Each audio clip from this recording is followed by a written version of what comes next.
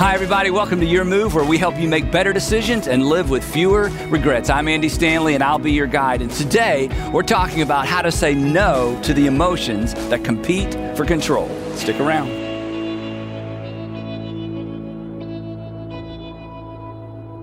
Now today, we're actually beginning a brand new series that I'm super excited about. It's called You're Not the Boss of Me. You're Not the Boss of Me. And the subtitle is How to Say No to the Emotions That Compete for Control. How to say no to the emotions that compete for control. And the good thing is this, we all have this in common. None of us really enjoy being told what to do, whether it's an emotion inside of us or it's a person outside of us, but none of us enjoy being told what to do. And we discovered this very early in life. If you're a parent, you know that it's sort of built into human beings not to want to do what they're told to do. You have to kind of discipline the no out of your kids. But this just isn't a child thing. This is an adult thing too. I mean, really, the American dream is all about having the power or the money to say no to whoever you want to say no to, right? Isn't that it? I mean, the American dream is autonomy.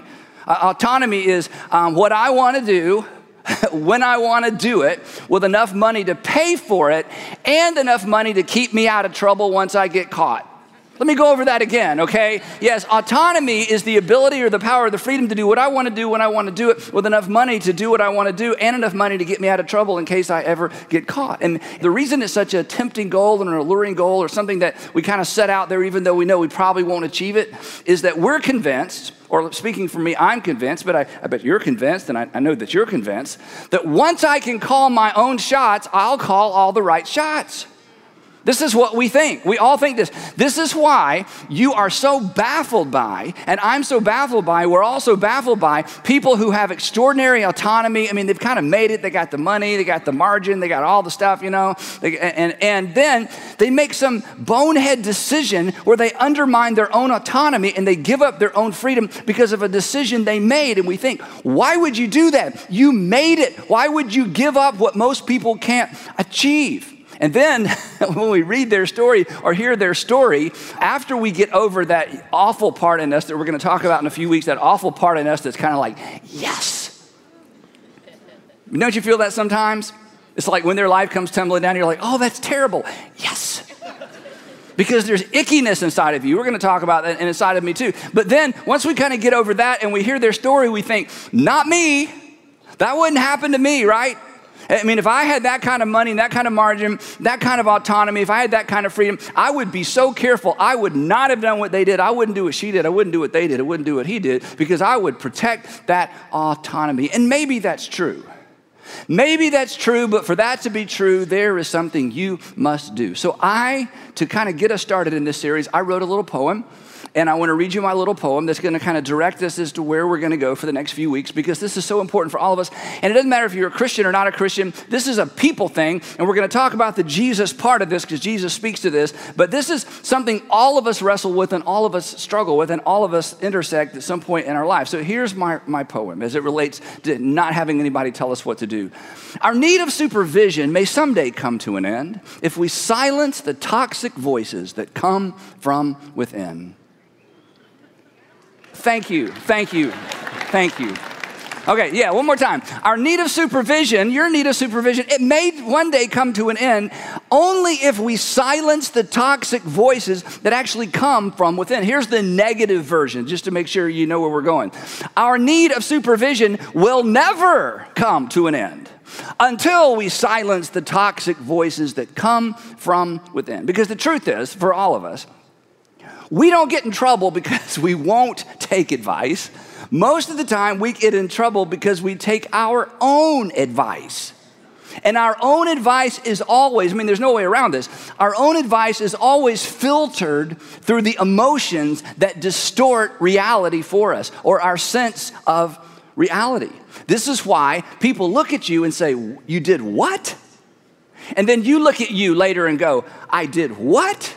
What was I thinking? What was going on? Why did that happen? Because there is in us a tendency to take our own advice, and our own advice always gets filtered through our emotions and our distorted view. In fact, it actually distorts our view or distorts our sense of reality. So thus our subtitle, this is a how-to series, how to say no to the emotions that compete for control. Now, I want you to think for just a moment, then we're going to move on. What is the emotion that competes for control of your life? I'm going to tell you mine maybe next week or the next week, just based on how I feel, okay? But all of us have sort of a primary thing that surfaces pretty quickly, and it competes for control of what we say, what we don't say, how we say it, how loudly we say it, who we say it to, how we say it, and it also competes for control in terms of what drives our behavior.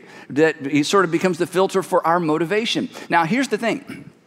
All of us, because we're adults, we have learned to monitor our behavior. I mean, we're really good at that. We've learned to monitor our behavior so we can get job interviews. We've learned to monitor our behavior and curb our behavior so we can actually get jobs, so we can get dates, so we can get second dates, so we can get third dates, so we can get married, so we can stay married, so that we can get our parents to do what we want our parents to do. We've all learned to monitor our behavior. But Jesus invites us. And he invited his first century followers. He invites every century followers. He invites us to take monitoring to a whole new level, to look past simply monitoring how we behave and begin to monitor what's going on inside of us. And the thing is we're going to discover if what Jesus says is true, and of course, I think he rose from the dead, and when someone rises from the dead and predicts it beforehand, you just say whatever you say, okay? So if what Jesus says is true, then we may all have some work to do.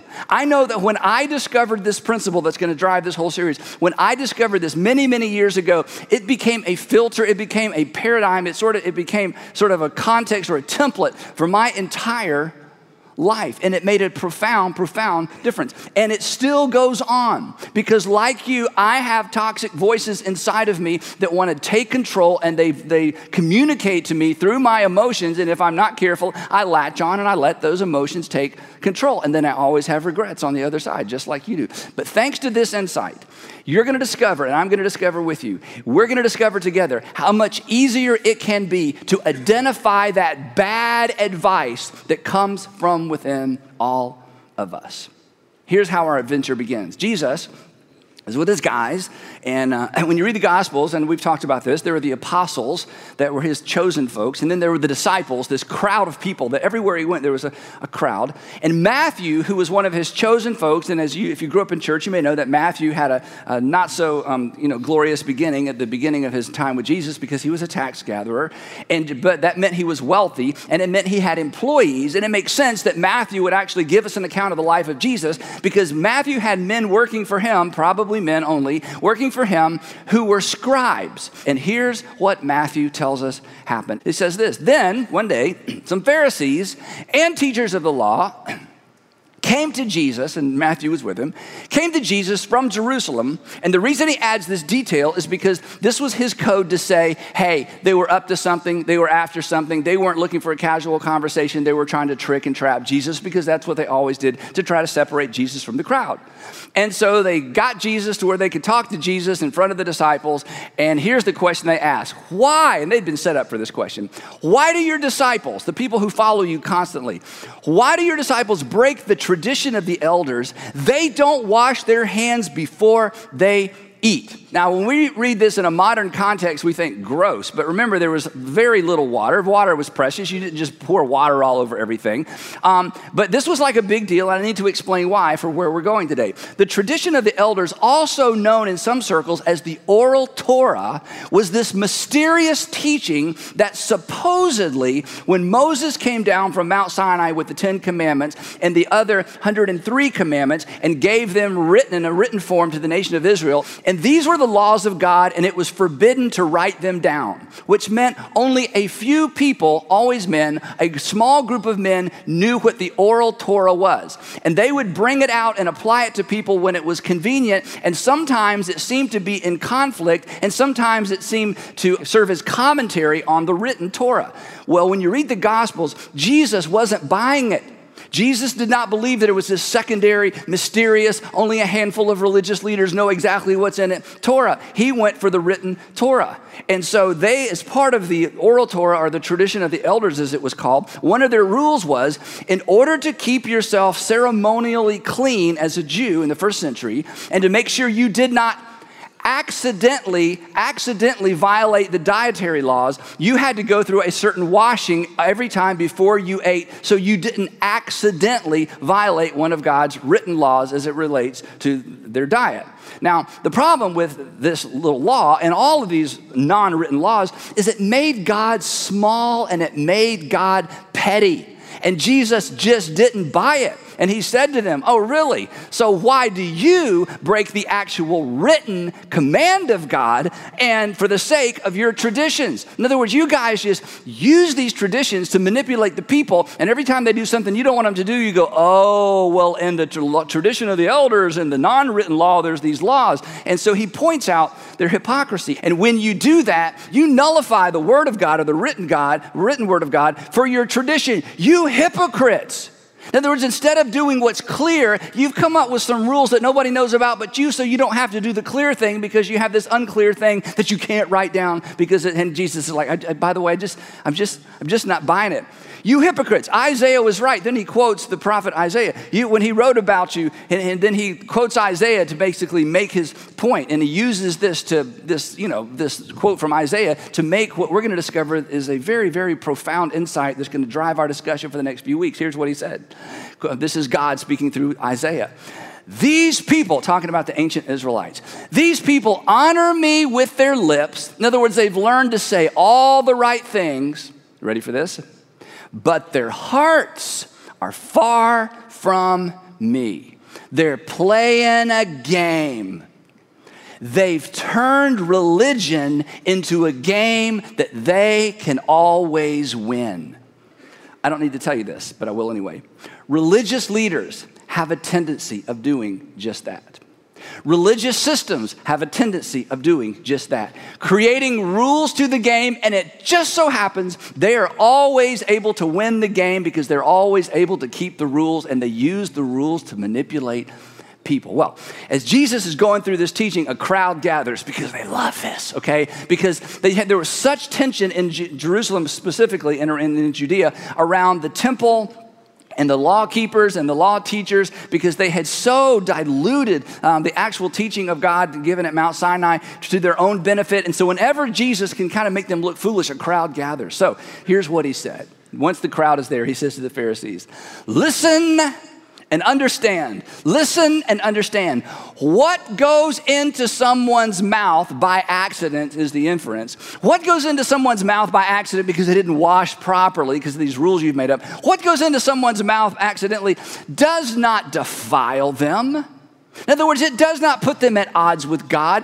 God is not small. God is not petty. But, Jesus says, he leans in. He says, but I'll tell you what comes out of their mouth, that is what defiles them. Then he drops his mic and he turns and he just walks off. And the disciples are following him and they're looking back at the Pharisees like, no, whatever. And they just kind of walk off like, take that. But as usual, they have no clue as to what Jesus is even talking about. They just know he won. He won. You know what that meant? I have no idea, but it just sounded like we won. And he just walked off. So it's like we win. They didn't have a response, okay? So once they're kind of clear of the Pharisees and the teachers of the law, they come up to Jesus, and Matthew says, we asked him, we said, Jesus, just make sure you know, did you know, but you should never say this to Jesus, did you know? I'm Jesus. Yes, I knew. Okay, but anyway, Jesus, do you know that the Pharisees back there were offended when you said what you said when they heard what you said to them? And Jesus, I love this line, he says, look, guys, leave them. Leave them. Once upon a time, it was okay to follow them, but they have so abandoned God's law. They have so abandoned God's intent. They have made religion a business. Leave them. They are blind guides. Such an offensive thing to say. If the blind lead the blind, both will fall into a pit. And this was a common saying that he applied to this specific situation. Now, here's the problem. When Jesus said what he said about, it doesn't matter what you put in, it matters what comes out of your mouth, not what you put in your mouth, what comes out of your mouth. It sounded like he was kind of dismissing the entire Mosaic law as it related to the dietary law, which he was not doing. But they needed some reassuring. So Peter speaks up for the group, and he says this, okay, would you please explain that parable to us? I mean, I know we look all cocky like, yeah, but we don't, what? And I think, you read these lines like I'm going to show you, and it sounds like Jesus being stern and, abrasive. And maybe he was, but I don't think so. I think maybe he just kind of ruffled Peter's hair and said, really? Are you still so dull? Come on, guys, step it up, pay attention. You still don't get it? And then he stops and explains. Now, if you haven't been paying attention so far, I need you to hear this part, okay? Listen. In this next moment, in this next statement, the next part of the conversation, Jesus allows us to catch a glimpse of what is most valuable to him and what is most important to his heavenly Father. And here's a little spoiler alert. God is not most concerned. God is not most concerned with how our behavior affects him. Now, let me just say something about that. We're going to move on. If you are part of a religious system, any religion, including Christianity, if you're a part of any religious tradition where somebody in my position tells you, you ought to do this and you have to do this in order to keep God happy and to keep God's love and to stay in God's good graces, and it has everything to do with some sort of formal religious tradition, you should run away and you should follow Jesus, because Jesus could not have been clearer than he's about to be, and he was consistent throughout his entire ministry. That the law was given not to keep God happy. It was not given that you got to do these things to keep me happy. And Jesus is like, no. This stuff was given to you for you and for your best, with your best interest in mind. God is not trying to keep himself happy by controlling and manipulating your behavior. So here's what he says. Are you still so dull? And then this is so cool. In fact, this is Jesus humor, but we don't get it because when we read this, we're reading the Bible and we put on soft music and there couldn't possibly be anything funny in here because it's the Bible, okay? These are real people with real relationships, and this is Jesus humor. So Jesus stops. He's kind of said, oh, you're so dull. Do you still not get it? And I think he smiles and he says, look, don't you see, guys, that whatever enters the mouth goes into the stomach and then out of the body? To which they thought, we are not that dull. They're laughing. Yes, we see that. In fact, we actually see that a couple times a day. Now, here's Jesus' point, okay? Okay, here's Jesus' point. If something by chance that's off limits goes into your body, what happens to it? It just goes straight through your body and it comes right out. No harm done to anyone. Then he straightens up and he says, but the things that come out of a person's mouth, the things that come out of the other end, now that's a whole nother story. That your heavenly Father is more concerned about what comes out of here than what goes into here. In fact, the things that come out of here, he says, those are the things, and he uses kind of a religious word, those are the things that defile them. This carried religious implications. To be defiled was to be at odds with God. And he says, you want to know what puts you at odds with God? Not accidentally eating the wrong thing. The thing that puts you at odds with God is when what comes out of your mouth puts you at odds with the people God loves. What comes out of our mouths can put us at odds with people, which puts us at odds with God. This was the theme of Jesus' teaching, that God loves the you behind you, next to you, in front of you, and beside you at work, beside you in the car, beside you in your neighborhood. God loves those people. So when you do anything that hurts someone God loves, God is concerned about that. That's how you defile yourself, not by offending God because God is so sensitive and God has 4 things you got to always do to keep him happy. Jesus is going, no, we're changing all that. That's over with. In fact, that's never even actually been the case. Here's what Jesus said, and now we're going to dive deep into where we're going for these next few weeks. But the things, Jesus said, this is so powerful, but the things that come out of a person's mouth, they come from the heart of that person. They originate within. They originate from within our heart. And these things that originate inside of us, that eventually come out of us, those are the things that put them at odds with God, because they put them at odds with people God loves. The source of your defiling The source of your offensive, the source of your problematic words and deeds is within you.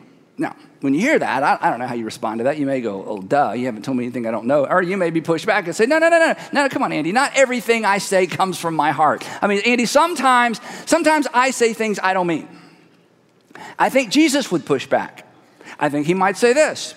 What you should say is sometimes you say things you don't mean to say out loud. But you meant them.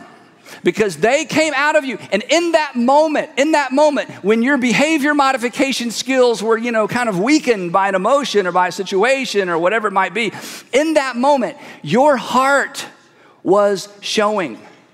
It came out of you because it's in you.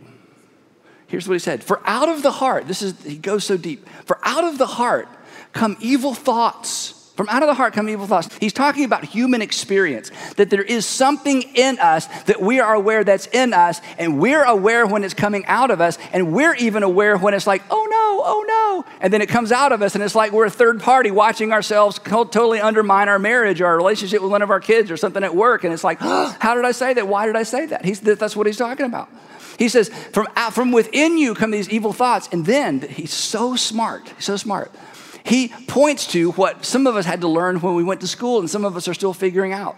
That all of those problematic behaviors begin with a thought, right?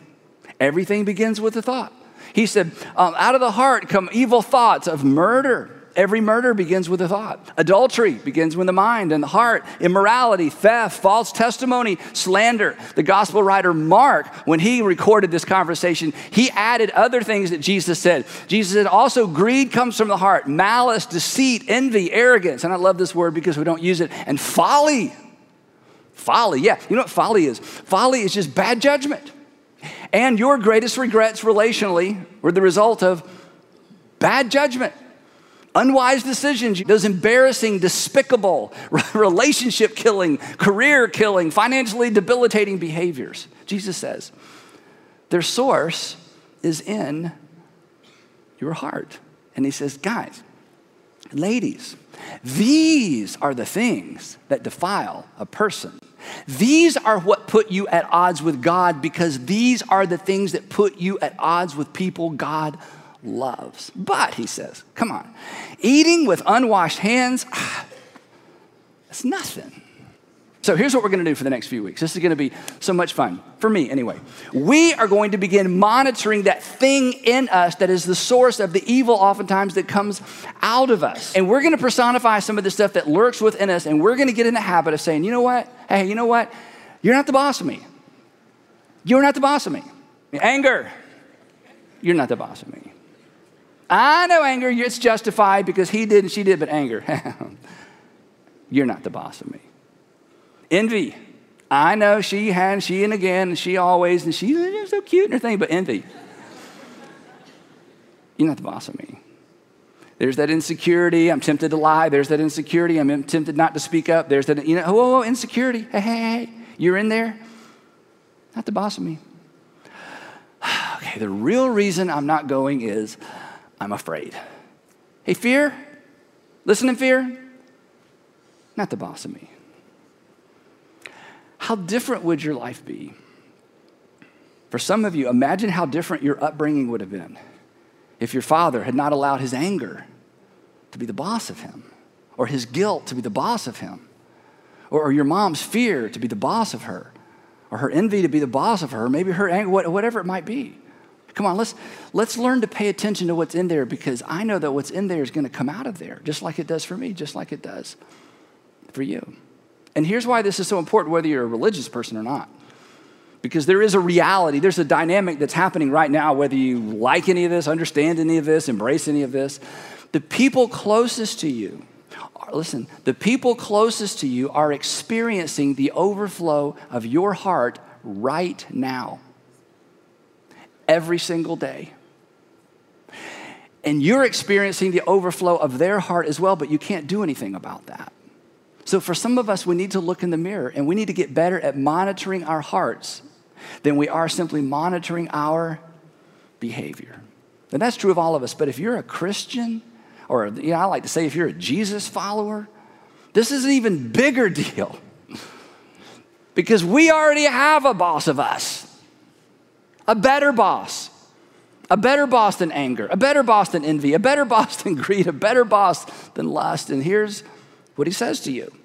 In fact, he doesn't just say this to Jesus followers. I think he says this to everyone everywhere. I love this. He says, Matthew recorded this for us. He said, just come to me. Just come to me. And this meant so much to Matthew. He had so much baggage. Come to me, all of you who are tired of being bossed around by those inferior bosses.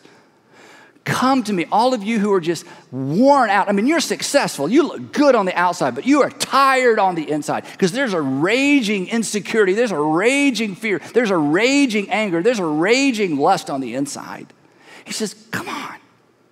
Come to me, all you're weary and burdened. And I'll tell you what, I'm going to give you something those inferior bosses will never give you. I'm going to give you on the inside rest. And another time, Jesus said this. I love this. My peace I give you, not as the world gives you. What do you mean not as the world? Well, the world peace, you only have peace when everything's great on the outside. Jesus says, I got something better for you. I'm going to give you peace on the inside when things aren't good on the outside. How do I get that? Just come to me. Follow me. Let me be the boss of you. Look at this. Take my yoke. You know what this means? This is so powerful. Take my way of life upon you. Take my way of life upon you and learn from me. This is why I invite everyone all the time to be a follower of Jesus, whether you believe he's the Son of God yet or not, whether you ever believe. Jesus says, if you will just learn from me, for I'm gentle and I'm humble. I'm not maybe like some of the religious leaders you felt manipulated by. I'm not like the guy who did the thing and you had to leave the church. I'm not that guy. I'm not that woman. I'm not that person. I'm not that system. For I'm gentle. I am humble in heart. And if you follow me, here's a promise. You will find rest on the inside. Who doesn't want that? That's worth a try. That's worth considering. Jesus. Follow me, he says. And perhaps your need for supervision will finally come to an end once I help you silence the toxic voices that rage from within. Well, thanks so much for listening to the Your Move podcast, and be sure to check out our website where you'll find your next step, including resources like our free conversation starters based on today's episode. You can access those by simply clicking on the link in our show notes. Also, if you enjoyed today's episode, take a minute to subscribe, rate, and review this podcast. Join us next time, and we will continue to explore how to make better decisions and live with fewer regrets. Thanks for listening.